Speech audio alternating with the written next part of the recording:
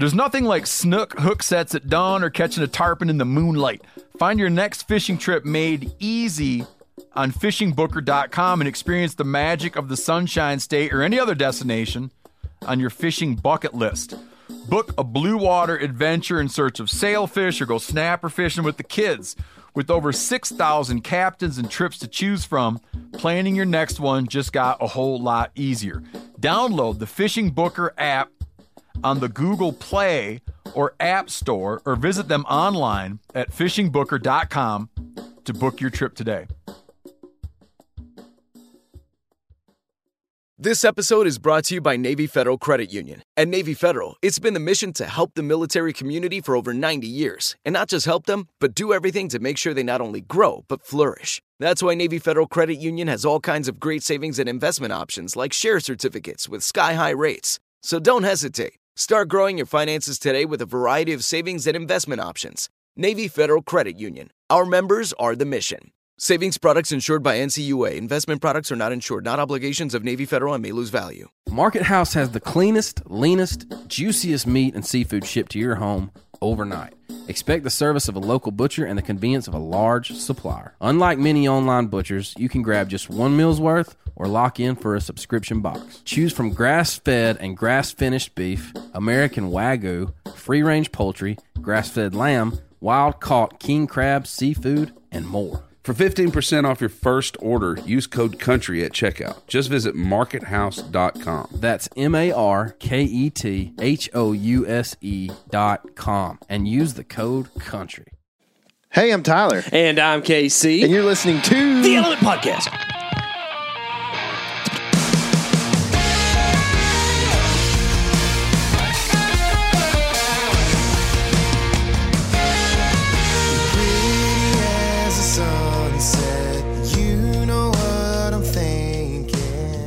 What's going on, all my woods people? Sitting here on a rainy day, getting ready for some Thanksgiving stuff. We got a couple turkeys in the house, mainly KC. And we got some bucks on the wall, man. You know, more coming. You know what's funny about turkeys? Is that we associate turkeys probably mostly by shooting them. Mm-hmm. It's like what a hunter thinks about. But a non-hunter or your average person thinks about turkeys first with Thanksgiving. Mm-hmm. What do you think the second most common thought about a turkey is? Sandwiches? That could be true. Turkey meat, eaten. Goofballs. I think it's bowling. Bowling? Because you get a turkey if you get like 3 strikes in a row. Oh. Isn't that what it's called? I've never done that, so I don't know. So I bet you there's a lot of people that think about turkeys. Yeah. When they think about bowling. You think when they think about a actual live turkey, you think most people think it's white? Joe Biden does. You see his stupid, that's a thing that the presidents do every year, pardon a turkey. Yeah, that's right. That's right. I would hate to think about the millions of tax dollars it takes to make that happen. Think about it, If you think about think about Jeff Bezos, how much money he makes per second, right? So no matter what he's doing, it's like costing money if he's not working. Sure. Yeah. So, and the US how much is the U.S. government making a second? Yeah, exactly. Yeah. It's costing a lot. Cry. Okay, anyways. Sorry to take us down that path. Yeah. But, yeah, it is Turkey Day. It is Turkey Day. Well, yeah. Y'all got some, where y'all getting y'all's turkey from? I don't know if we're eating turkey. Really? Yeah. Interesting. Countercultural. I don't really like the Thanksgiving turkey application too much. Gotcha. I like smoked turkey legs pretty good. Mm-hmm. I usually eat the red meat. I'm not a turkey breast guy, at least in that sense. I love turkey breasts from wild turkeys, frying it up. Mm-hmm. It's the best nugget you'll ever have. Like, well, I did a little freezer clean out yesterday. I got 3 breast lobes in my freezer. Wow. How'd those get by? I don't know. I think one of them is, I don't know what it's from. It might be a few years old, but it still looked pretty good. It's vacuum sealed, so yeah, it's doing pretty good. Man, about to eat some of that. That's for tasty. Sure. Yeah. We're getting our turkey from Marshall's.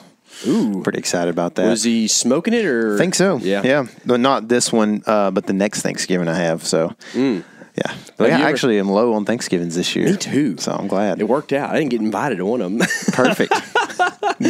Yeah. That's what's fixing to happen for you a lot. It's just not being invited to things. Right, man. You know, well, I ain't got a paying job like working for the Cowboys, but it worked out well. I was gone. Whatever. It's always screaming hot in that house. Yeah. Oh, man. Yeah. Dude, people, they like turn the heat on, get the house up to 70, which is too hot anyways.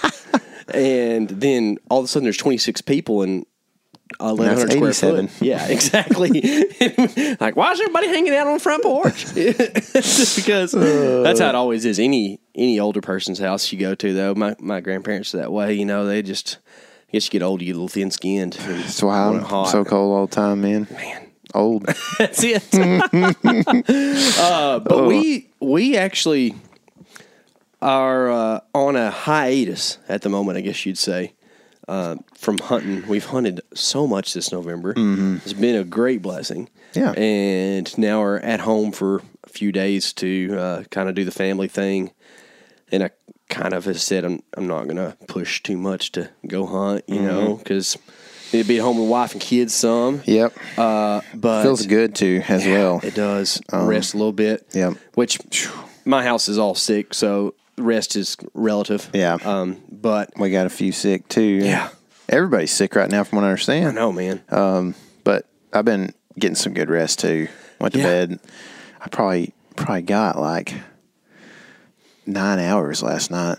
So, but the night before, not so much. But you know, like it's nice because I've been doing the probably like 9 o'clock to 4:15 wake up deal for. It's just like I need 8. I can go without for a while, but I've been going without for a while. So if I don't get it, then I just continually get more and more just vertigo. Pretty much is what it is. So yeah. Well, that was the hardest adjustment coming home this past week. Was I've been going to sleep at like before 9 and getting up at 4. And then your family isn't on that schedule, and you're not changing their schedule to meet your needs when you come home. So, by the way, you just get to be real tired for the last 2 hours of the day, and then also, you wake up real early when there's nothing else to do. So, but I'm kind of back on the normal schedule. I got sick when I got home too, so that kind of helped in a weird way. Lots of sickness, man. I need more sleep. Yeah. Well, we've got some more hunting to do for sure, and I'm pretty excited about it. We're going to do the family thing, the Thanksgiving thing, and enjoy it. I promise you. But we're going to be back out in the woods pretty soon. And that's what I was going to say a while ago. Is like I kind of told myself I wasn't going to push, and then now between trail camera photos and seeing bucks last night, like across the fence from my place, I'm like. It's a little different when you can walk out your backyard and hunt in 200 yards. It is. It's different than leaving and going somewhere overnight, So I think that, that is helpful. Plus, it's just, you're just on your own land, man. It's cool. Yeah, so it is. But, we do have a good podcast actually today. I think an interesting topic that KC came up with. I think it's going to be pretty good. Talk about kind of some of the things we've been seeing and doing and some of the things that we potentially will do in the next couple weeks. And then also maybe this stuff is something that can help you be successful. But the idea is putting yourself out of the game to be in the game. That's kind of the idea. And so weird. Yeah, it's kind of weird. But there's a couple of different concepts we want to talk about. There's a couple of different hunts we want to talk about. I guess first off, I'll just kind of tell a quick story of my Oklahoma hunt, which was, I don't even know how long ago now, but not very long ago. It feels like forever, but I don't think it was. It was less than a week ago. Yeah, it was pretty not too long ago for sure. So, went to Oklahoma, still had lots of rutting action. At the time, the bucks were definitely cruising hard, looking for does. Some of them were kind of, if they found a doe that was receptive, they would lock down pretty well. And basically, long story short, I was hunting like in a way that was basically spot and stalk, hunting some decided to do more hunting of open country, especially in the mornings. I had thought that I would do more evening sitting in like funnels, but honestly, there was so much pressure, so many people around, and it was making me not want to go sit in a place that potentially somebody had been sitting, messing up, or was sitting, upwind of me 200 yards or whatever. And it's just like every like obvious place you would like to hunt had a truck pulled in and parked at. And it's just like, man, this is just a struggle. And you and I work really hard at this, and oftentimes we're able to come up with something because of the effort put in. You know what's funny? How often that come up with something comes after like 6 to 8 hours of despair. Oh, yeah. It's like you're about done with it. Yeah, you're like forced into a corner and you're so mad and sad and everything. And then like the epiphany happens. Yeah. And it works. Yeah.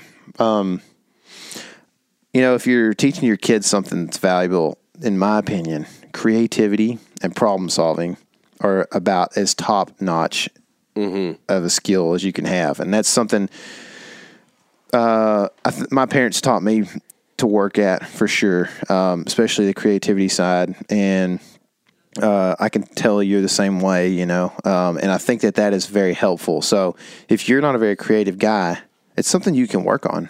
It's actually something you can get better at. And same with problem solving, which most of you guys listening to this thing are probably pretty good problem solvers. Well, I think that a lot of people stifle their creativity by calling things dumb ideas. Yeah.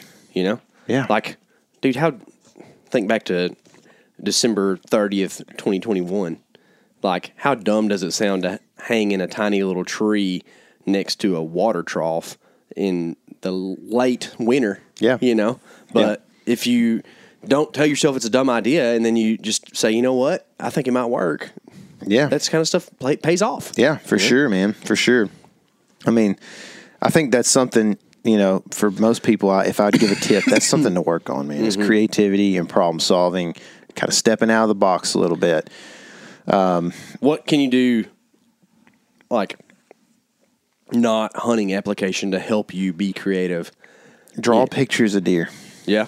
That's what you did when you were a kid? Dude, that's what I did. Yeah, I don't know if that's just, I'm just throwing some stuff out, but like there are all kinds of stuff outside of hunting that can help that. I mean, I have written songs, hundreds of songs. I mean, so that's something that has helped my creativity. But like anything you can do that makes something out of thin air is a good thing. Yeah. And you know what I was telling my kids last night? Like it's one of those, in the Bible, you see Imago Dei, which means created in the image of God. We're created in God's image. And a big part of who God is, in my opinion, is a creative person. I mean, a creative being, right? Like, yeah, he's the most creative. He created all this out of nothing. Yeah, everything out of nothing, right? Yeah.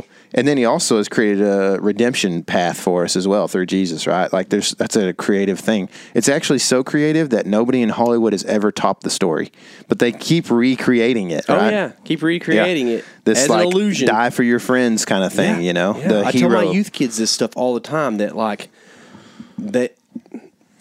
it is. If you listen to this podcast long enough, we're believers, right? So, like, if you don't believe, I'm sorry, it's the truth, okay? But like, everything that is not of God is something that works against God, okay? And that is a futile fight, but it's still out there. And Hollywood is just that. That people don't understand it, man. The great delusion of like. The story of the Christ is so unique. So what is Satan going to do? He doesn't want to be a different God. He wants to be like God, right? The 7-eye wheels in Isaiah, I think, right? Isn't that where it's at? Whereas for Satan, I want to be like the Most High, right? So what's he going to do? He's going to create all these stories that sound and try to make the redemption story not as unique and special as it is, right? So every single time you see this, like, oh, great story of this person, getting the Purple Heart. No offense to anyone who has a family member, right? But you get what I'm saying. Like, that's just Satan trying to lessen how great of a story the real thing is. But it should point you to God. Yeah. It should say, like, this is an awesome being that has a Purple Heart. think about our Creator. It's a typology, right? Yes, exactly. Yeah. Mm-hmm. So kind of cool. But anyway, What were we talking about, deer hunting? creativity. That's right. Creativity. If you know, that is a characteristic that I think is important Mm-hmm. to bolster and to be a part of, because it is a quality of God, right? Mm-hmm. So thinking about that, like, that's something you should work on often, I think, and you can do it in a lot of different ways. And guys who are like, there's a lot of like blue collar dudes that would never go to an art museum because that's kind of, dumb or whatever. Yeah. But at the same time, like, those dudes are creative every day in a welding shop or whatever. Well, that's what I was going to say a while ago. I think so. I was a GT kid. I think you were too, right? Like, they point out that you have like a creative thing or something about you. If you weren't, it doesn't mean you're not creative. It's kind of weird. But one of the things that growing up is that was kind of fostered with me. But I would say that one of the things that made me more creative was being a carpenter and being a framer, because like, figure out how to fix everybody's problems. yeah, then you end up like, all of a sudden you built this house and you're trying to put up the purlin rafter, and then like things aren't fitting right, and then you have to figure out where it went wrong, or like how to make a certain yoke a right way to make it still work. And like, that's some of the most creative dudes I've met probably can't formulate a sentence on paper. Like, I'm serious. Like, just because you're not a well-educated person doesn't mean that you aren't creative. You know? Yeah. So I think there is some exercises you can do with that. And if you're wanting to be creative to kill deer, maybe you look at OnX. You look at one of your most valuable pins, like one of your favorite stands, and you say you have the wind direction thing turned on, and then you could go around the compass rose, say the wind's coming from each direction, and say why it does and why it doesn't work on that wind. And then you could say, look at the property, and then write down every scenario of how you could hunt it and make it work on every wind. On every wind. Yeah, it's a good idea. Yeah. No, that's a good exercise. I think that also battling, this is obviously not what I like doing, but it's almost a battle when you have so many people hunting in an area or on different public or whatever. Like, battling that pressure of people causes you to practice being more creative. In the first couple of years you do that, probably not going to be successful. Oh, it's a real good way to go not see anything. Yeah. I mean, and even years down the road, you still probably not going to be successful, honestly. But like, you'll get better at finding some sort of little niche that you can go hunt and feel decent about. It's weird. The concept of the overlook spot is a very like popular thing, but an actual overlook spot is way more rare than just a bad spot. Yeah. I see a lot of guys hanging bad spots thinking they're overlook spots. I've done it too. Yeah. Like, it's like, oh man, I'm 100 yards off the road. Nobody's going to. Yeah. It's also because no deer go there. Yeah, that's exactly right. Yeah. It's an oasis of desert, essentially. It's just all irony, man. So anyway, I think that, for me, that was one thing that really came into play when I was up there in Oklahoma. I was hunting a area with lots of people, and so I ended up deciding that instead of like putting myself in a hole where somebody else potentially could have been, I would do a little more visual stuff, and I would try to see what are the deer doing, what can I learn from them in areas where I can kind of see them better. And so I ended up in this area, and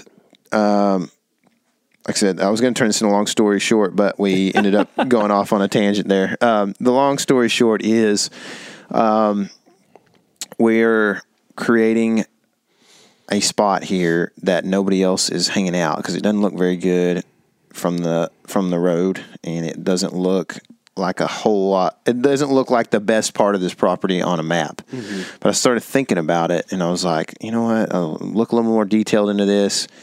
Oh yeah, if I walk a mile in, then I'm working with some stuff. It's a good way to like make yourself creative real quick. Yeah, is to just be a mile in, and then all of a sudden you feel pretty creative because there's no dudes. That's right. That's right. Dudes don't want to be a mile in. There's no other way into this particular part of the property than walk a mile. Yeah, and now I'm talking about straight line miles. Oh yeah, too. You start looking at your tracker on OnX or whatever, and it's like 1.6. This is something that if you ever hear me talk about distance, I'm almost always straight line distancing. So like, I don't wear a watch that tells me how far I go, and I don't put my tracker on very often. So you'll never hear me say, "Oh, we walked 15 miles today," because I mean, yes, technically we would have up and down and all that, but like I'm always just going with the straight line pretty much, just because I don't wear a watch and it doesn't tell me how it works. So anyway, we go a mile in, and as soon as we get down there, dude, we like first spot we stop. It's kind of hard because this stuff is open, right? And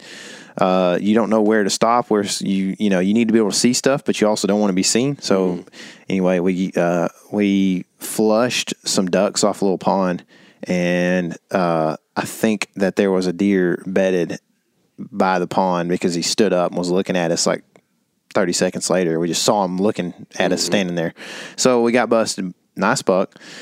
Very nice buck. And then I was like, dadgummit, and I think he went back in and just bedded, but he still knew we were there. And then I see something up on the hill, and it's a doe. She's kind of acting weird, and, I'm going to keep trying to do this long story short thing. There was a buck with her. Nice buck, I could tell. So we make a move down. Wind's blowing kind of out of the north, so we're going to try to swing around to the south side of them a little bit. So we've got to go through these like little draws along the main draw here, and we're kind of going up and down. We get to, it's me and Michael. Michael's videoing. We get to a point where we can see the buck, and we have this heads-up decoy. So we sit down on the side of this hill, show him the decoy. He's about 150 yards away, and he acts like nothing's going on. And this is a point I'm going to make later on when we start talking about more of that out of the game to be in the game stuff. But he acted like he's just going to sit there and think about it for a little bit. Like that's what he was doing. But he didn't act like he paid much attention to us. But I know he saw us right off the bat because he looked at us, right? Then he started licking on this little tree, and then he starts coming at us up this little draw from the main draw. And so I'm like, all right, here he comes. And he's about to do this. I'm like trying to figure out how I'm going to hold this decoy and get a shot at him. And, can Michael help me out? All this stuff. Well, then he kind of walks behind the next point down to the south. And I'm like, he's going to come down the other side, the other hill of this little draw and try to wind us at like 70. And I'm like, I ain't letting this happen. So when he started coming, I took my quiver off because I want to make a good shot. Especially if I'm going to shoot a longer shot, which a lot of times that happens out there. Take my quiver off, set it beside Michael, go across. And so I was going to shoot. Anyway, I decided when he went downwind, I'd go across. Well, I'll leave my quiver with Michael. Didn't think about it. I was just trying to get over there and make a good shot. He never shows up. I'm on the top of the other hill next to these plums, and we're looking back and forth at each other, like hand signaling. And he's like, I don't know. I don't see him. We're just back and forth. Finally, he goes, hey, I see him. He's down. He points like down in the bottom or whatever. And then Michael just finally starts walking over to me. Well, in case you didn't know, my quiver's over there. Michael's not bringing my quiver. I hadn't thought about this yet, okay? Because I'm thinking about what's he about to tell me. He tells me that they're working down south. So we're going to go over this next ridge and back down to the next little draw, right? And so we take off. We walk about 40 yards, and I go, my quiver. I don't have my quiver. And he's like, you want me to go back and get it? Well, at this point, it's like 120 yards probably and back over the hill, and things are happening quick. I'm like, I just got to make a good shot. I mean, just what it boils down to. So we take off and we go down there. Long story short, again, we get down into the bottom, and we're kind of walking around the end of this little draw to the main draw. And I had seen a spike come down into the draw to get into the mix like 10 minutes earlier. And I see the spike at like 50. And he's looking right at us when we come around the corner. So I just drop down, put the heads-up decoy up. He starts walking. Long story short, he takes a second and starts walking to us. You money. I'm going to keep saying it because I'm trying to make this. I'm trying to. That just means there's a lot more there. There's a lot more there. That's exactly right. And so he comes at me and starts walking to us. And all of a sudden, we're sitting there. Michael's videoing. And a doe blasts through like from right to left across like out of the little hill that I can't see around, and I just seen this spike right in front of the spike, just takes off running, and I'm like, oh, dadgummit. And as soon as she comes through, the buck that we were trying to shoot comes through even closer to us, and I'm like, set the decoy down. He's looking over at her. When I set the decoy down, this is all happening very fast, y'all. set the decoy down. I think he might have seen that out of his peripheral. And so he kind of like turns and stops and is looking at us. He's like broadside. And I learned this from KC, but I pull my rangefinder up and I hit him with the rangefinder as he's looking at me. I have decided, y'all, that I'm not going to rush stuff, because what you can do on the ground is you can get into a panic mode and rush stuff really bad on the ground, because you are eye level. They see you most of the time if you're in open stuff like this, and you want to get a range, but you don't, because you think you don't have enough time and he's about to split and you need to just draw instead, and you're going to guess it, and it usually doesn't turn out well. Guessing on the ground is a bad thing. It's hard, dude. Yeah. So I instead I have decided I'm going to try to be responsible about this, even though, full transparency, y'all, the more deer that we shoot, the better it is for us. At the same time, I don't want to be like, I don't want to taint what hunting is to me, right? Mm-hmm. For one, or for other people, but especially for me. And I don't intend to shoot 10 deer a year. It might happen one year, but if I shoot 10, I feel like it won't be quite as special the next year, maybe. So I'm okay with shooting like $4 a year, $5 a year, Anyway, so I decide, this is just me. This is person, like we've talked about before, ethics is kind of, it's what you decide it is. Yeah. I'm not, if you want to shoot 10 deer a year and you get juiced about it, go do it, man. So anyway, I hit him with a rangefinder, 47, kind of through the grass, but I can see him pretty plain. I feel like I don't know. It doesn't feel like I'm hitting grass. 47. And I put the rangefinder down. He's looking at me the whole time. And I clip on, and this is happening real fast, y'all. And I hit him with the thing that I've learned from KC recently, 10 days before, maybe. I learned it that 10 days before. Yeah, and this is why hunting with somebody you can trust, or at least talking to somebody you can trust in the deer woods, can give you a lot of cool information, right?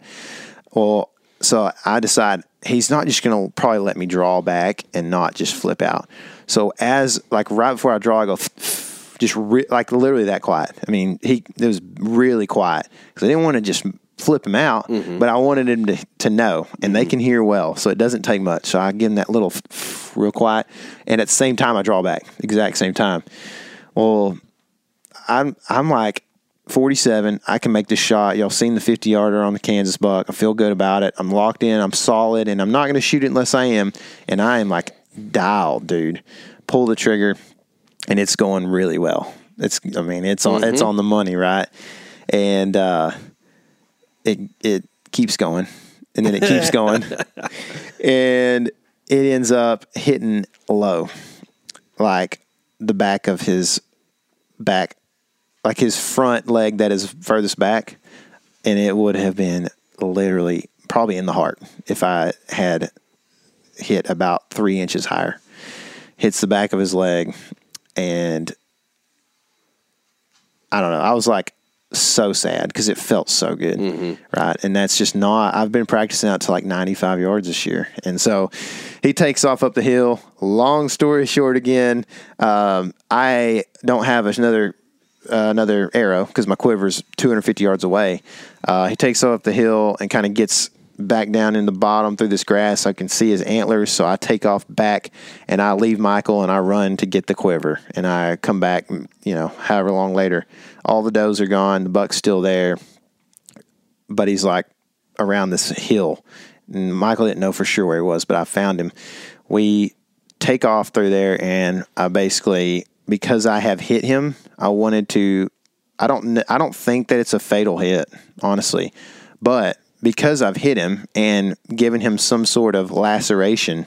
You also hadn't watched the footage back at this point in time to really know where you had hit him. Yeah, I knew I hit him low, and he had a little limp. To be like, this is not fun for me to tell y'all. So please don't think that I'm just doing this so we can make a podcast or whatever.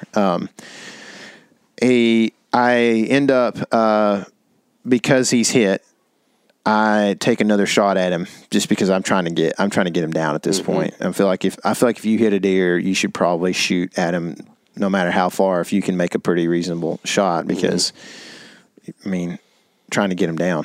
And so I shoot, and he's far, but arranged him, got a shot. By the time the arrow gets there, he has hit the floor and turned out about 20 degrees. So it's a good way to know he's doing pretty good. Yeah. Oh, yeah, for sure. So anyway, we watched footage back, and this deer, I think I calmed him down too much. Yeah.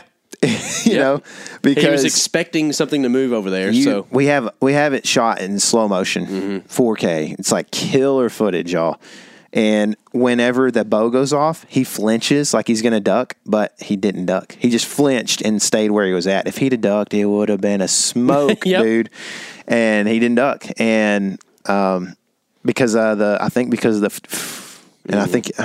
think that's like, hey, I'm a deer and I'm here. And my Kansas deer didn't move a muscle when I shot. That's right. And he was 30? 30, yes. Yeah, which is a jumping distance. Yeah, that's the toughest distance there is. Yeah. So, anyway, when it comes to jumping, at least. Yeah. We searched for a good half day. There's no blood because of where I hit him. There's really just not going to be any blood. He's running like crazy, and we searched even the opposite direction of where I last saw him going. I mean, we searched for miles basically and walked a bunch of stuff, could see a lot of it too because like I said, it was open country, and never found him. And so I don't know, not fun at all. Not fun.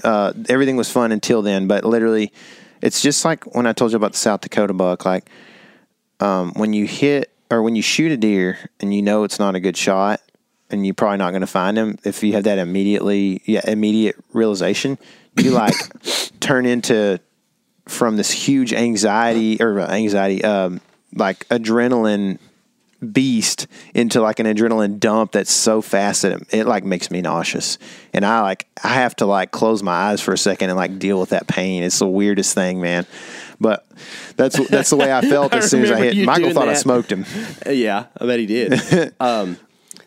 That in 2018 when I missed that deer on the ground, I remember you just lay down on the ground. Yeah, it's a weird deal, man. It's such a like fallout, and anyway, that's kind of my story there for the Oklahoma deal. But it really is like sad because that's a very nice buck. Yeah, he's a big, tall, pretty, 8. yeah, just good looking deer, stud of a deer. Like Michael did a killer job on the footage, and we may release that. You know, here's another thing, full transparency. We like to be very transparent on the podcast with you guys. But, like, you know, I have a buddy who recently hit a deer and couldn't find him. Searched for 600 yards, followed pretty good blood, went across a private landowner that gave him permission to look and never found the deer. And it's happened a couple times in the last couple of years. Well, he was telling me, man, it's just embarrassing because, you know, everybody's out there just killing deer right now in the rut. And it's like, I came back with, well, who's killing deer? Instagram people? Because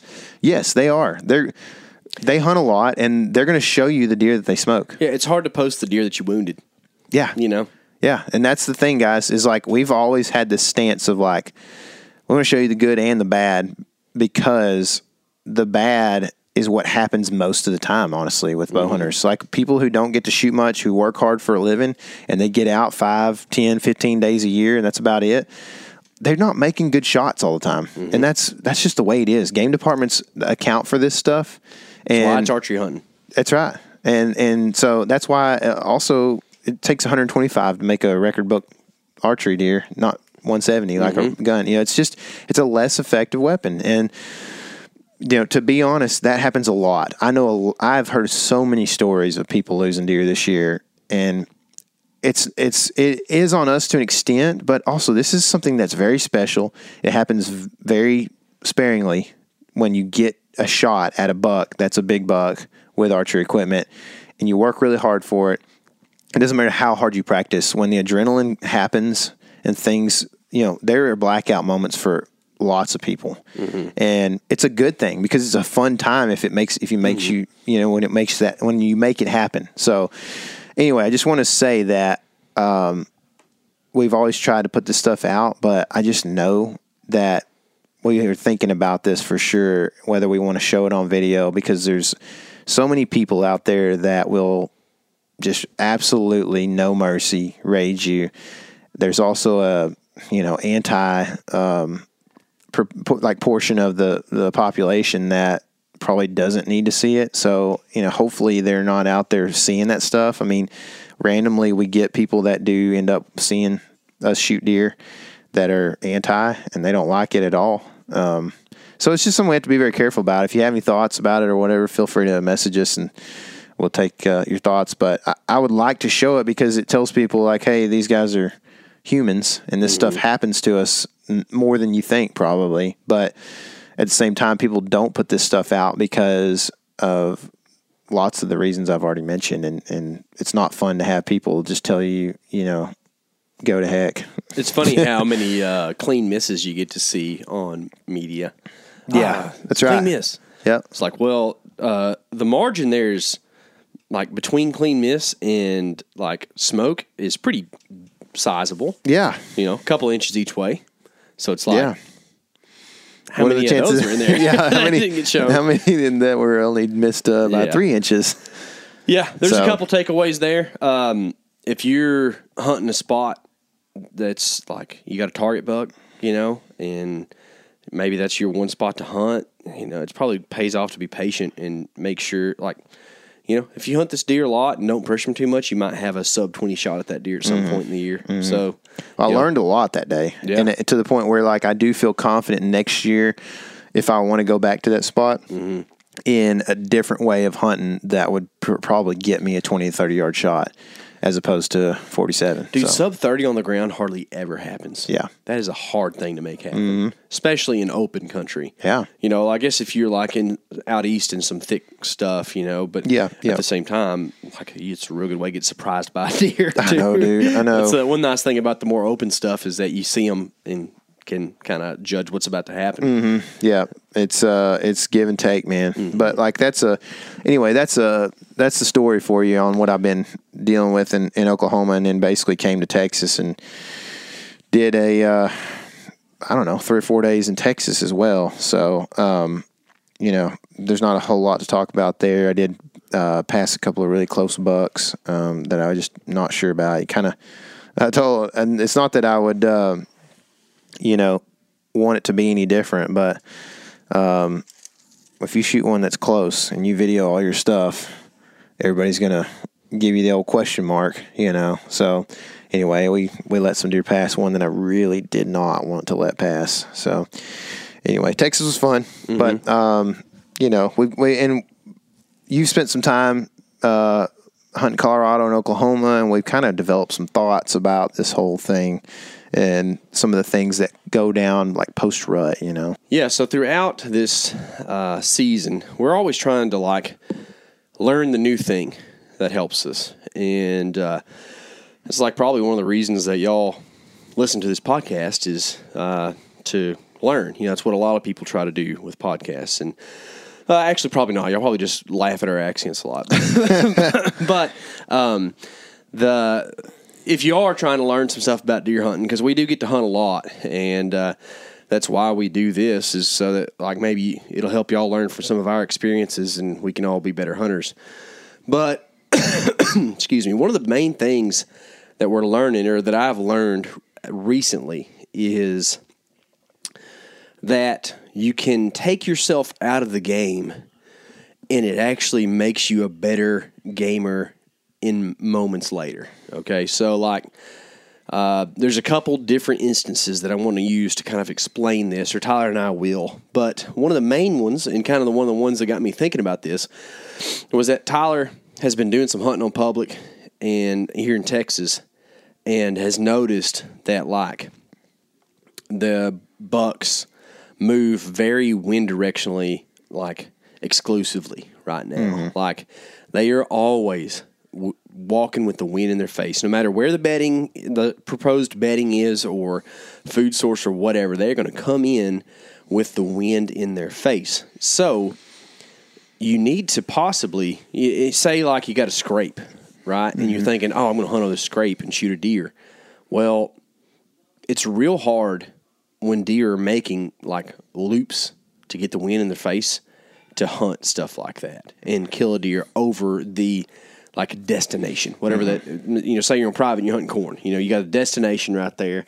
You think you're in it because you got corn at 20 yards and the does are chill and you're going to shoot a buck. Well, he's going to not only get downwind, but he's going to walk a loop around that thing to get downwind. So you might think that a just off wind works good for you in that situation, but if that sucker makes 270 degrees around that corn pile or around the scrape or whatever to come into it, there's a good chance that you're going to end up upwind of him in some sense of the matter. So there's really very few ways to circumvent this, and about the only way, and this kind of bit me in the rear a few years back on a corn pile, but it can work. Well, Okay. it also, to give you an excuse there, or a thought, I guess, it is dependent a lot of times on how much pressure the deer have. And when I was on the pub in Texas, you and I were talking about this, but they just know to look up. Like, it's one of those places. We've hunted all over the country this year, and I hunted a place earlier in October that didn't have a lot of pressure in Texas, and they still looked up. And nowhere else in the country. I mean, in Colorado the other day, we had does and little bucks underneath us at 15 yards, never looked up. We're only 12 foot up. You know? And I think that's kind of the difference, is the pressure makes those deer check the wind when they come into a scrape or when they come into corn on Texas private. Like, if you're hunting a small property and your neighbors all hunting stuff, then deer are probably going to come in, that way. So they know too, dude. I feel like a mature buck is going to eat, and he likes corn a lot. But I kind of think, especially looking around in my little neighborhood over here, they're going to go check 3 or 4 of these places they know there's corn and smell them. And if it doesn't seem safe, they're going to not go to that one because they know there's other places too. Yeah. They're good at it. Yeah, they are, dude. And they're hard to kill. And I think you're getting to the point where you pretty much you've got to play for that J hook or whatever. And so the thing to do in that situation, say you have a destination food source or a scrape, or maybe it's even doe bedding on public, maybe you don't set up so you can shoot at the destination. You set up 80 yards downwind of it, assuming that deer is going to, what would you say the comfortable smelling distance for a deer is? When he's trying to scent check something, I feel like it's 50 yards. Yeah, I mean, that's also dependent on how much pressure probably, but and how much wind there is and that sort of stuff. We set, so one of the places we were sitting that got scent checked on Texas Pub is this buck, shooter buck, good buck. Y'all probably see this video soon, hopefully. Comes in to this area, and he's probably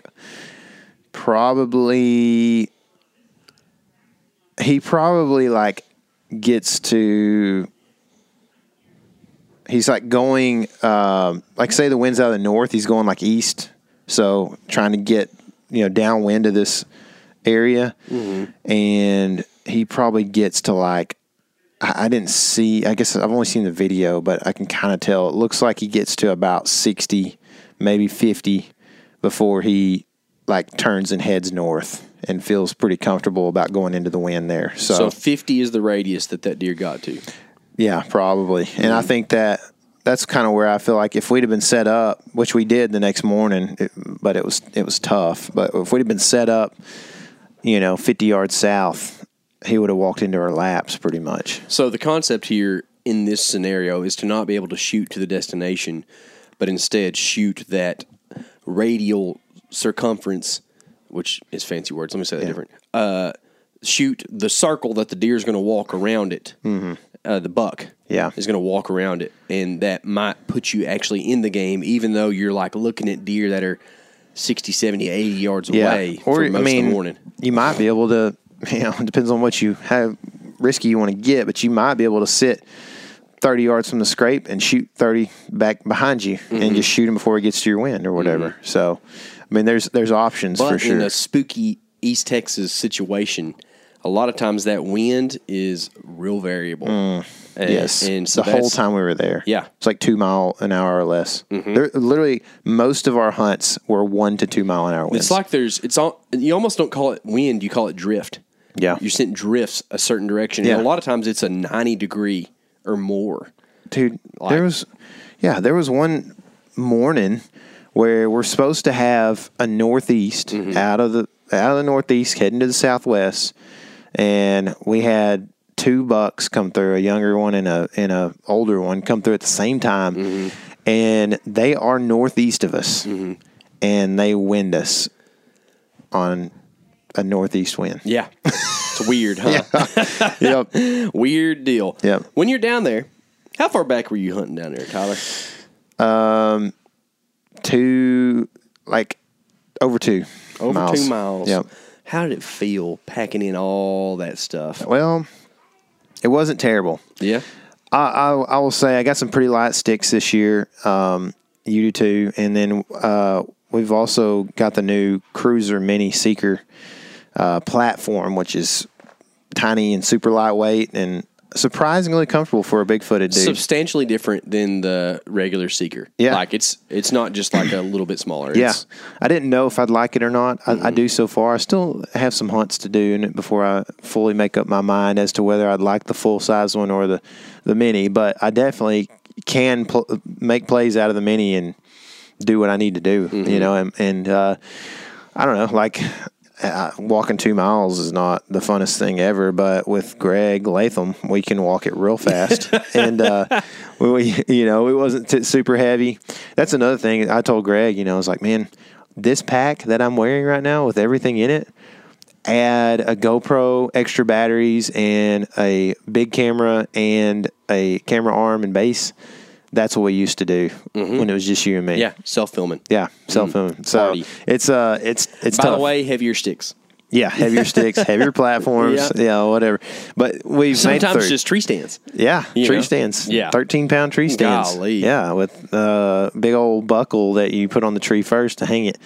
Yeah, we've come a long way, and I think those new Mini Seekers are pretty key when it comes to hunting way back, And so, I know we're kind of wrapping this point here, but another thing, a couple other. We got, a thing that I think is something that you can do in this situation. Think of it as private or public, right? Public, maybe scrapes or, trail, like a perpendicular trail crossing or something, or private, maybe corn or whatever.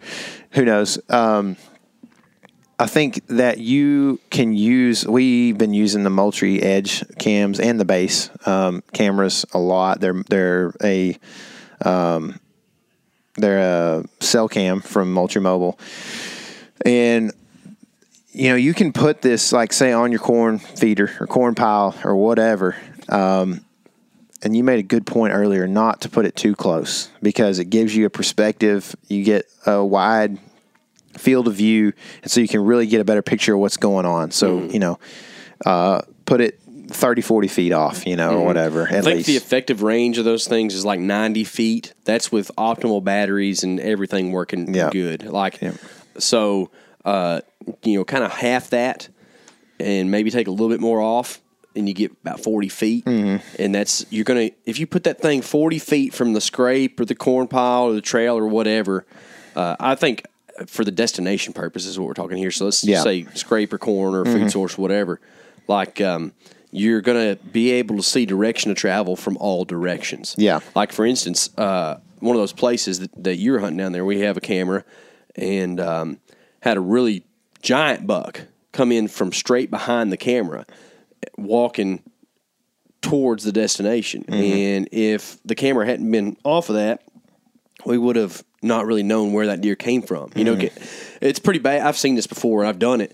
You just put a camera on a corn pile, say like we're in Kansas or something, and all of a sudden there's just a big buck on the corn pile. Like, oh gosh, giant buck. But then you don't learn anything about what he's doing, where he came from, where he went. Yeah.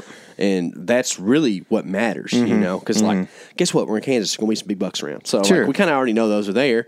So back off. Maybe you don't get to see the details of how many like tiny kickers he has on his bases because you're kind of far away, but you get to actually learn how to kill that deer as opposed to just know he's there. Then you get to look at his kickers on his bases. That's right. And touch him, actually. Yeah, so that's definitely something to keep in mind, because what I noticed on my Texas hunt especially is we had a couple cameras that I put out when I kind of got, this was a travel to hunt thing, when I got down to the area, and every destination area, basically, if you call the camera was sitting on destination, so every destination camera, I noticed legitimately every buck, at least, pretty much like every decent buck came into the wind.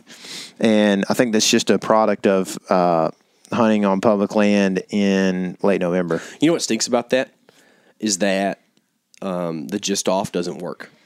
No, because not really. They are literally walking with the wind hitting them on the tip of the nose. Yeah. Like they're not, we go to Illinois and we're like, oh, okay, we're going to hunt a just off wind. Those deer are going to stick with it. And this is another product of Texas, right? Because they can meander anywhere they want to. So they don't like walk this, transition line because there's not many of them. Instead, they walk right through the woods with the wind on the point of their nose, as opposed to like Illinois, they're going to walk this transition of like brush to fence line, right? And they're going to rather walk that because they can't like go through that fence line because that's where the wind really is, and you can sit on that and shoot them on just off. It just doesn't work on the Texas public. Yeah, it's very tough. I mean, they're going to walk where the wind's not on the tip of their nose throughout the day, but like when they get close to these places that you can find them and pattern them, they know. It's like in the old cowboy videos, old Western videos where like, they always are like, all right, we're coming through an ambush point here, It's like they know that set us up bad for them and good for the Indians. And that's we're the Indians. We're trying to be Indian. The Bucks of the Cowboys. That's right. So, that's something to think about. So when you place a camera on... The Commanders, we got to be PC. Sorry, yep. When you put it on the destination, the scrape, the corn, whatever, just give yourself some perspective. And also, there is a thought that you could definitely put it off of that and figure out some stuff too, like where you might hunt 50-60 yards downwind. The only thing I don't like about that as much is you're only going to learn something on half the winds. The other half, you don't even know if there's a deer coming to the destination. I'm trying to get better about making a few assumptions using trail cameras, and this actually helped me in Oklahoma quite a bit here a while back. I had a cell camera. Y'all have heard me talk about it. It's been up there for about near a year now and still running. We didn't go change the batteries in it. It's still running. They're real low right now. But, Greg was supposed to change those. Was he? Yeah. Funny. Did you forget him? He forgot. But we were getting deer on camera at night, but I knew that there would still be deer in the area. And I think you can do this with trail cameras a lot. Like, say you're getting a buck on a specific trail, but there's a decent amount of deer movement in the area. You're only getting that deer a quarter of the time, maybe less, of that he's actually in the area. So if you get a deer on camera, say like 3 days that have a 10-day period, dude, that deer's all over that place right there. Yep. And you just don't get him on camera the whole time. So they don't tell the whole story. And being able to kind of make those inferences kind of can separate you and give you more confidence than what you would have otherwise if you just look at the verbatim stuff. Another tip or thought I just had that we've talked about before, but if you're while we're thinking about putting the camera on the destination, now in regards to the corn on like private, that's a place that you want to make sure your settings on that camera are done right. You want to make sure that like for us, we can set all that stuff through the Moultrie mobile app, which is really nice because you just pretty much turn your camera on, leave, and you're not in there hardly any time at all. And then you can set your settings or whatever. Yeah, you can change it daily too. Yeah. Depending on if you're going to if we're not in the country, that doesn't make any sense if you actually look at, use it, correctly. If we're not hunting that area at that moment, you can change it to, upload every couple hours or every day or whatever. But if you're hunting it, it's kind of nice to have up to the minute information. Yeah, it's nice to know like there's deer in the area, right? There's like they're using this. Like it's nice to know when you get up in the morning that man, the pictures from the last evening, there was a lot of deer around. Mm-hmm. Maybe they're all does, but it's the rut, so why wouldn't I want to hunt where there's a lot of does, you know? So there's that for sure. So you can change settings up to the minute, and usually you want to make sure if you're running on corn that you're not like getting a picture every 3 seconds. Yeah, don't do burst either. No, it's bad. It's a good way to get a nanny doe with her ear turned just a little bit different for 3 pictures straight. Yeah, for sure. So anyway, there's a couple other ways that you can kind of put yourself out of the game to be in the game. Mm-hmm. You know, and I did this. I've done this a couple times. Once in South Dakota, the first night I discovered that this property was for sure a good property that I ended up shooting that deer on. And then I've done it in Oklahoma some too. But basically, you know, get where you can see up on a hill or something like that. And sometimes you put yourself in a position that is like advantageous to see everything you need to see. But you probably won't kill a deer from where you're sitting. It's about near an observation sit, which is something I hate. Yeah, but you can make moves out of that. Learning more to do it still. Well, if you can make moves, that's a little different. Our buddy Hunter will literally, because he doesn't like to get up early, like drive up at shooting light and sit in the vehicle and watch a place. Sounds a lot warmer too. It does. It's real warm when you spew coffee all over the dash. That dude will have more optics on the window than the whole vehicle's worth. We were laughing about that. He has this, you know, little car or whatever that he hunts out of, and it's like, man, that dude, he's got. That spot and scope is worth more than his vehicle is worth. Yeah, for sure.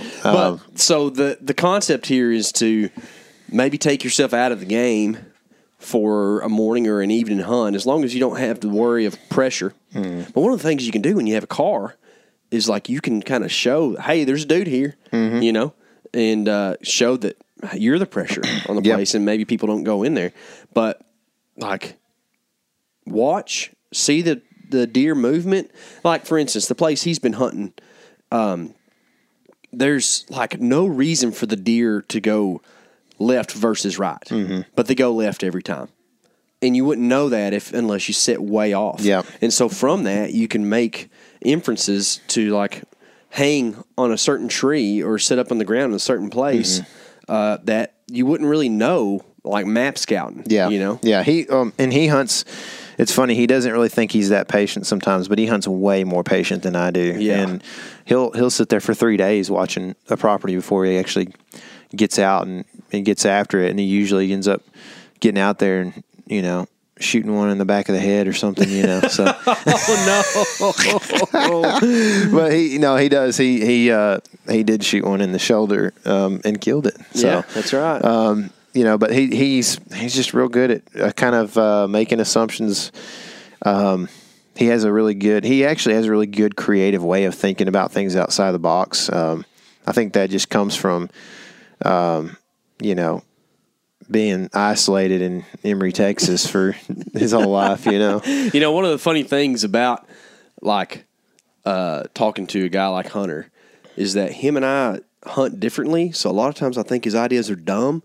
But they work, and I'm learning to like, hey, maybe that's not dumb. It just doesn't work for me. Yeah, it's just not your favorite. Yeah, it's not the way I want to do it, but that's okay. Is if he has success doing it, and that's good. I probably can learn from some of the ways he does stuff. Yeah, it definitely that kind of thing works. Those observation sits can work, and I'm somewhere in between that and being just bomb in super aggressive. I like to be fairly aggressive, but you know, in South Dakota, I did sit at this draw, and I had options. I like to feel like I might shoot a deer, even if it's an observation. Might as well bring your bow. That's what you're saying. Yeah. I like that feeling. So I was on this little draw, or in between two draws, and I knew that because I had like a little saddle behind me, I knew that if a deer came up one of those draws, once it got down into the draw, I could dip back, go over the saddle one way or another. It would never see me, and I'd have a shot in these two draws, east and west.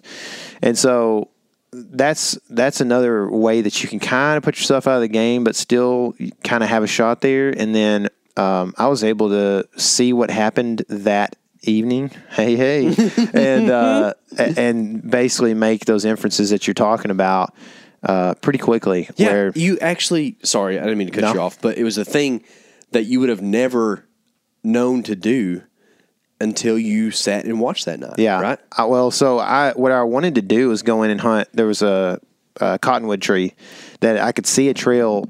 It looked like the best trail on the aerial. Went right past this thing, and we've done a video on this actually called landmark trees, and those are a thing where, especially in like a CRP habitat, if there's a tree, it's a landmark, and the deer use that landmark as they navigate through the CRP, so they're not just lost in the CRP and don't know where they're at. They see that thing, and they actually like kind of navigate to it. They're attracted to it to a sense. That's where scrapes happen a lot of times near those trees. So this landmark cottonwood is where I wanted to go, and I actually took in all the sticks and platform and all that thing. Another reason why cruisers. The cruiser saddles are kind of the thing that we like to hunt out of most times, because you don't feel like you've put in too much work to pull a 13-pound stand in there when you just got a little bitty platform, and it's like, I don't have to hang in that tree. It's actually probably not the best idea. And I learned from that evening that tree is actually kind of out of the game, like fully, not just out of the game to be in the game. You know what I mean? Yeah. And so the next morning we actually had a different wind that was going to be, I could see from a different angle, and bedded a buck, and that evening went in and should have for sure killed him, but messed the shot up. So yeah, but it was success when it comes to like the getting close side of things. Yeah, yes, it was, everything worked out except for that last moment where I was trying to figure out where he was at through the willows, I guess. So I want you to tell me a little bit more about kind of how you've been hunting Oklahoma with the, like, either, being able to hunt two different, I guess, drainages, but maybe you can't shoot from where you're sitting type thing. You're out of the game, but you can put yourself in the game real quick. How do you do that? Saddles, like I talked about earlier, are a big part of this. So the topographical feature saddle. Yeah, so, not a cruiser saddle. Not a cruiser saddle, but whenever you're looking at, so say you got your hybrid or your topo lines on X, it's where, like, say you got a ridge. It's a dip in the ridge, right? People call it like a line's back or something, where, how an old horse has got a sway in its back where the saddle sits. Let's think about that when you think about what a saddle is. By the way, this is probably more plug than what Onyx should get from us, but if you haven't figured this out yet, they have 3D maps on Onyx that I don't use for the 3D function.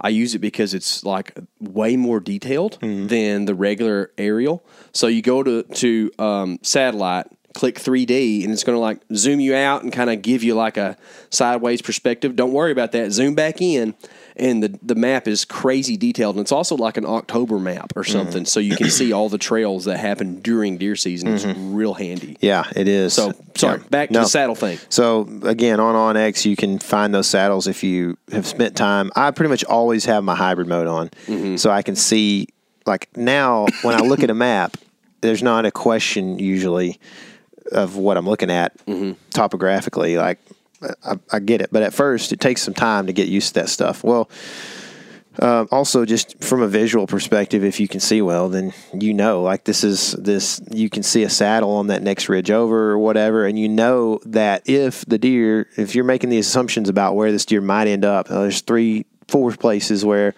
like, I potentially think I would see a deer. Then you go, well, okay, if he comes up right there, then I can dip over that saddle. And that's the thing, is a saddle is a low spot. So what you end up doing is going through the saddle into the next draw so that deer can't see you. If you don't have that saddle, a lot of times it's hard to get over the top of that ridge into the next draw without being seen in the main draw or whatever. So that's a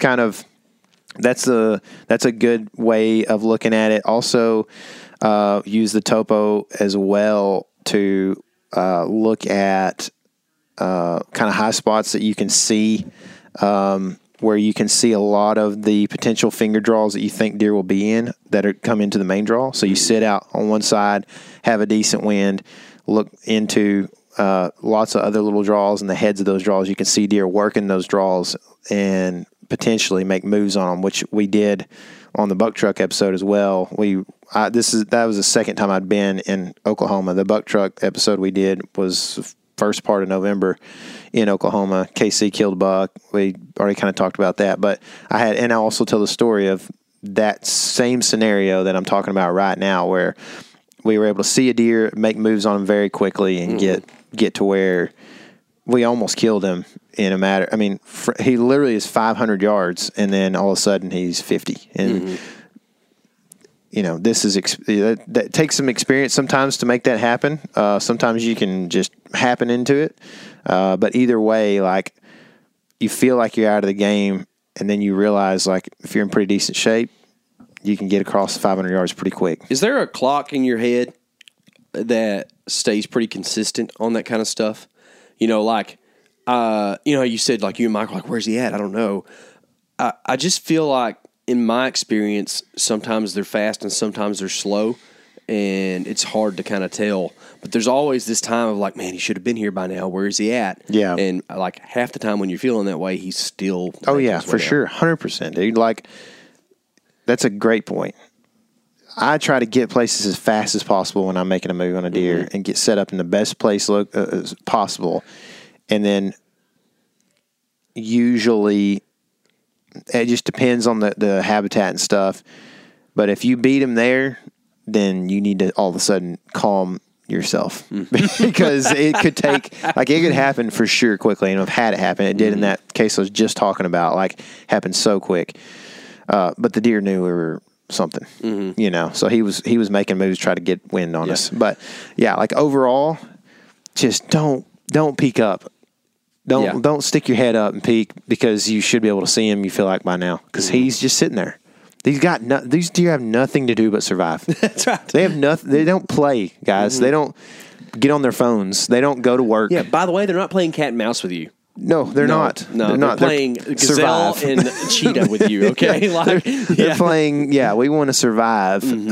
So what do I got to do to make that happen? Eat and not get killed. Yeah, and breed just a little bit. Yeah. And that's not even really part of their own survival. Yeah, well, that way it's the survival of the species survival. Yeah, and it is God made them to where they only do it for like a month and a half of the year, because they'd all be dead if they did it all year long. Yeah, they would be extinct. Dodo birds. You mentioned the deer that I shot in Oklahoma on that buck truck episode. It's pretty cool. The deer was super close, so the footage gets kind of weird because he's so close. But what you can see in that footage is that I hit a limb when I shot, which is weird. It's the second time that's happened to me this year. And it's not a big limb, not like a... you ever seen that old blooper from Bill Jordan where he shoots this deer where it's kind of walking? And it Which thuds? one? Yeah. And he says, I think I hit him in the shoulder. And it was on that Real Tree bloopers thing with Jeff Foxworthy. You remember watching that? Yeah. And ends up he smokes a tree. And that's the thud he heard. Bonk. But anyways, it's not that kind of a limb. It's just a little twig. But you can see it like fall in the footage. And I'm convinced that because I'm shooting a not high FOC, but a good FOC setup that's a fairly heavy arrow, I've been able to not purposely do this, but get away with when situations like that happen. Because, say, throw me back to 2017 when I'm shooting a 430 grain arrow. Like, that thing is, 20% lighter. Like, that's a lot more alteration that can happen whenever you encounter stuff like that. So I'm shooting that Vector HMR at 540 grains. And I think it has helped me in those situations. And that was even with a mechanical. Yeah. Right? So, I don't know, if it would have hung a blade, it probably would have still messed it up. But the other time I did it was with a fixed, and with that you're pretty safe. Yeah. And that's the thing, dude. Is you don't intend for that stuff to happen, but dude, how many times have you hunted a place this year that you've seen and set up your tree stand before you actually went in to hunt? Oh, that was 0 times. So, yeah. And that's the thing. We do so much run and gun, and especially most of it's public land. And so you're in a tree a lot of times in the morning. You hadn't even seen really what your shots are. And then all of a sudden a deer's coming through, and you're like, I think there's a twig there, and I think there's one there. Who knows what's after 25 yards there? Well, guess you know what you do when you aim at a deer? You pick a spot. Yeah, you pick a spot, and then like the right way to do it is to put your pin in focus in your eyeball, and your deer's a little fuzzy. Well, you know what's in between there? Other fuzzy stuff that you really aren't paying attention to. Yeah. You know? Yeah. So it's good to A, know your lanes, but B, shoot a setup that you feel confident if something doesn't go optimal, it's still going to work. Plan B arrow, huh? Maybe not. Yeah, man, that's funny. Different kind of plan B. Yeah. So I have been doing a little bit of the out of the game to be in the game type stuff. This year, I've found pretty good confidence in calling. I've killed a couple deer using grunt calls throughout my hunting career, but recently the rattling antlers have worked really good for me. Now, I think that we're reaching a point in the year where most of the country, the rattling antlers kind of fall off. I think like once you get off that back shoulder of like the peak rut, like there's just not as much of that going on. There is a case to be made for the second rut type stuff on there, but that's a different subject. But in general, for calling purposes, sometimes you can go to a property or a place you like to hunt or whatever, and the wind be really bad to hunt the general deer movement. However, in calling, you can put some things in your favor to where I did this in Colorado.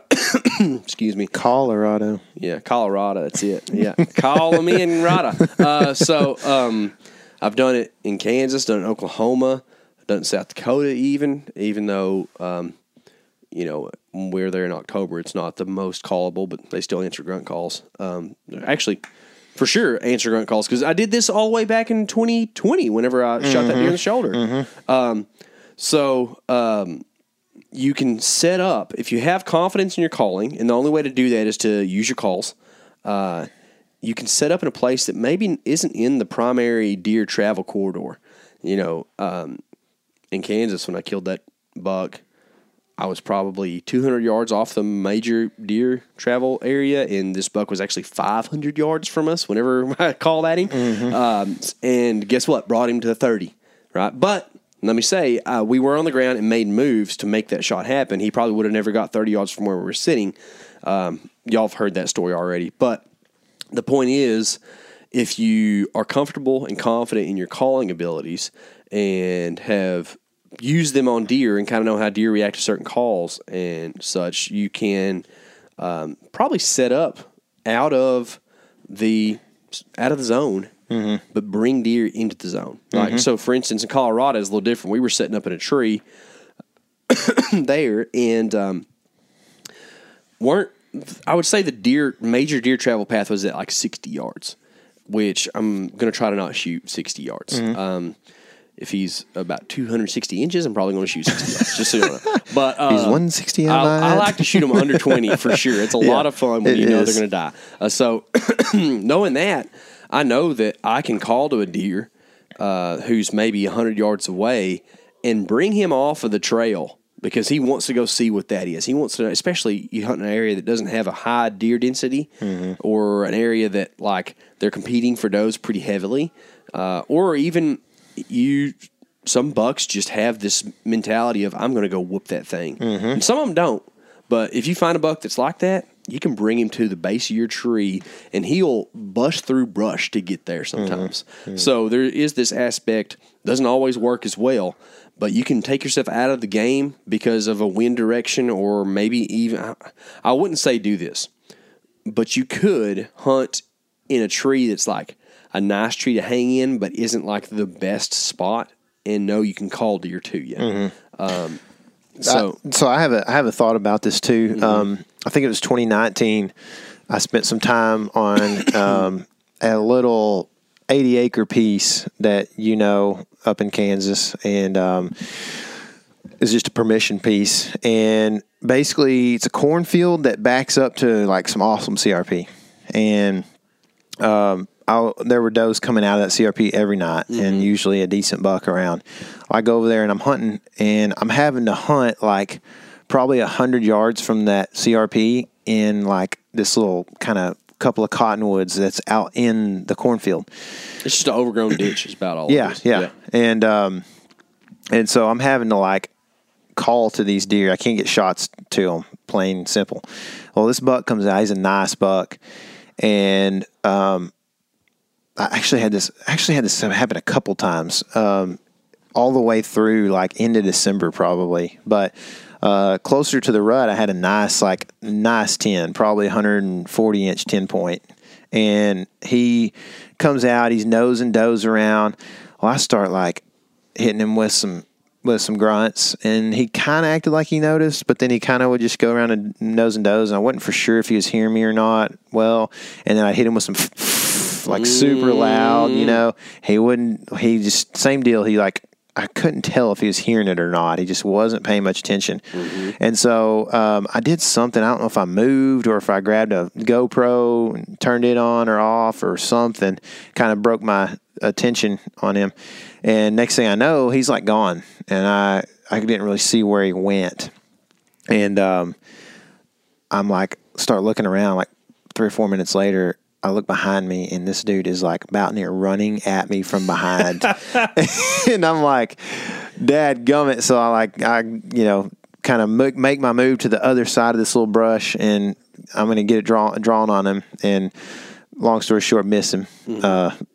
I sound like the worst archer in the world on this episode, don't I? So, yeah. You learn more from your misses than you do your kills. That's why we talk about the misses a lot. Yeah, honestly, your failures teach you probably more than your successes, because when you're successful, you have this pride element where you're like, oh, yeah, I'm good, man. I did it, man. Dadgummit. Yeah. I overlook all that dumb stuff I did because I killed him. Yeah, that's right. I'm a pretty good hunter. You're right. I am pretty good. Yeah. So, anyway, then later on, like a couple weeks later, I'm hunting the same property and have the same thing happen, and then eventually end up this deer. And I guess what I'm getting to is bucks, when there's does around especially, and you're grunting at them, they will sometimes act like they don't hear you, but they hear you most of the time. They can hear those grunts from a long ways. And so if you see a deer that acts like he's not hearing you, it's just like when I showed that deer the heads-up decoy in Oklahoma. He acted like he didn't really see us. Like he looked at us, for sure saw us, and then he was like, oh, I'm just going to nibble on this willow tree here and then just stand here and just kind of, like, what are you doing? What is this buck doing? I don't have a clue. He's just standing there. There's does down there. I can't see them, but they're down there in the bottom with him. He sees us. He doesn't know what to do. He's thinking. It's weird. It's weird. Like, but the deer is like, I think he's processing. And so I guess my point is, when you go to call and stuff here in late November and on into early December, just keep in mind that, if a deer's ear moves when you call, he probably heard you. And he may not look at you, but you don't have to sit there and get louder and louder, and you don't have to rattle because you don't think he heard your grunt, and you can rattle louder. Just, you might just try to think about like being a little more subtle. And it's the same deal with like when you make a move on a deer on the ground, how long, is your internal clock before you have to peek up and then you get caught peeking. It's the same deal. Don't get all unnatural just because you're not sure if you heard you or not. If you can still see him, if he's still hanging around right there, then he's probably thinking about it. I think too that natural thing's a big deal. I've really changed the way I use grunt calls, because I think the common thing is to go, bet. That's what we heard on Texas Public. Yeah. That's what people do. But if you ever hear a deer grunt in the woods, it's not that. Every once in a while, they'll go, bah, and like make a loud grunt. But a lot of times, especially if they're with the doe, they're going, they're like saying sentences to that girl. They're whispering to her, right? So I think that in that situation, I've seen Rod White do this, where he's got a buck with a doe. He wants to kill that buck, and the buck's acting like it's not responding.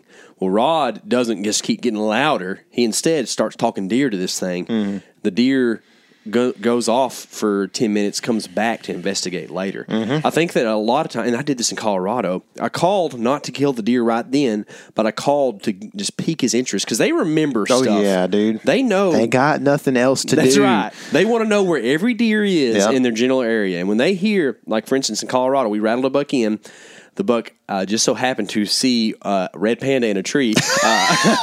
But we rattled at him when he's at 200 yards, or probably 300 yards.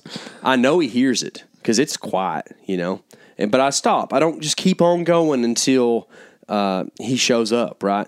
But a rattle, and I know he's going to end up showing up. And what happens 15 minutes later, I see him while I'm glassing at 80 yards. So there's this thing you can do where you make a natural sound that tells a deer, hey, there's a deer over there.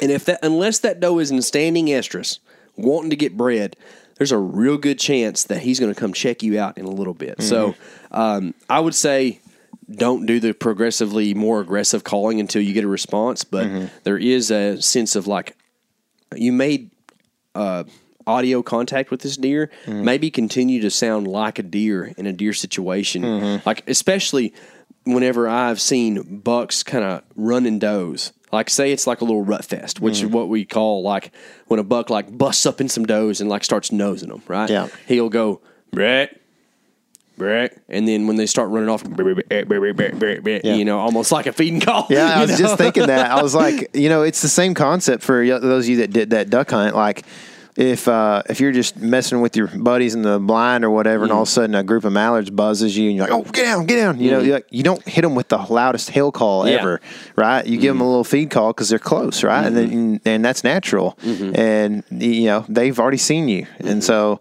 there's no reason to do a competition hail call with 17 notes in it, you know. But you know that's the same concept with deer. Just think about it that way. Is like, man, how can I sound natural? And just pique this dude's interest because, like I said, they got nothing else to do. They will come back. They are good at living, man. Then they do not cut you any slack. They live in their elements. That's it. They live in the elements out there, okay? So that's like that buck that we spooked in Colorado. Like, as soon as it didn't matter how natural I sounded, what I gave him, as soon as he realized he didn't like that tree wiggling over there, he was outie. And we're talking about tail tucked type outie. It's crazy because they can't see red, right? And somehow they did.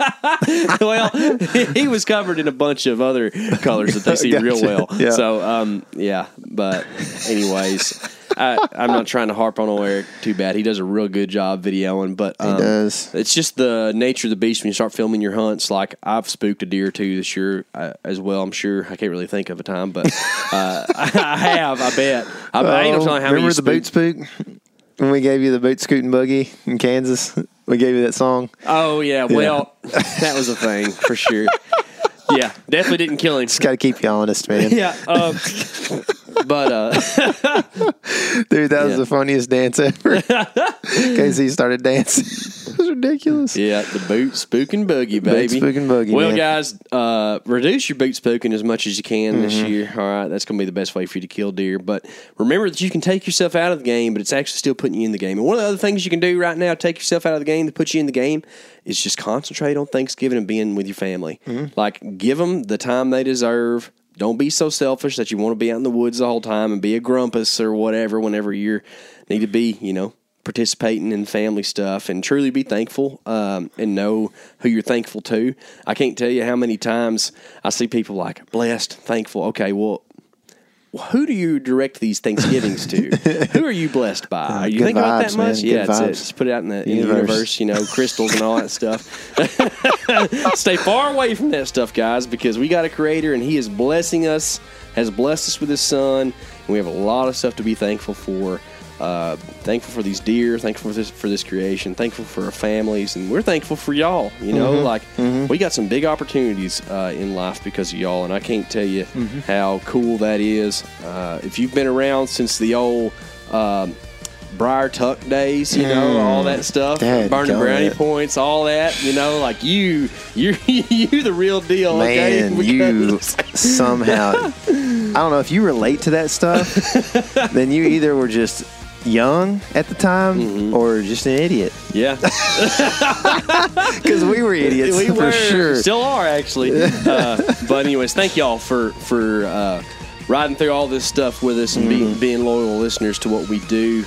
Y'all keep us honest. Make sure we're not being stupid every once in a while or anytime. And remember, this is your element. Live in it.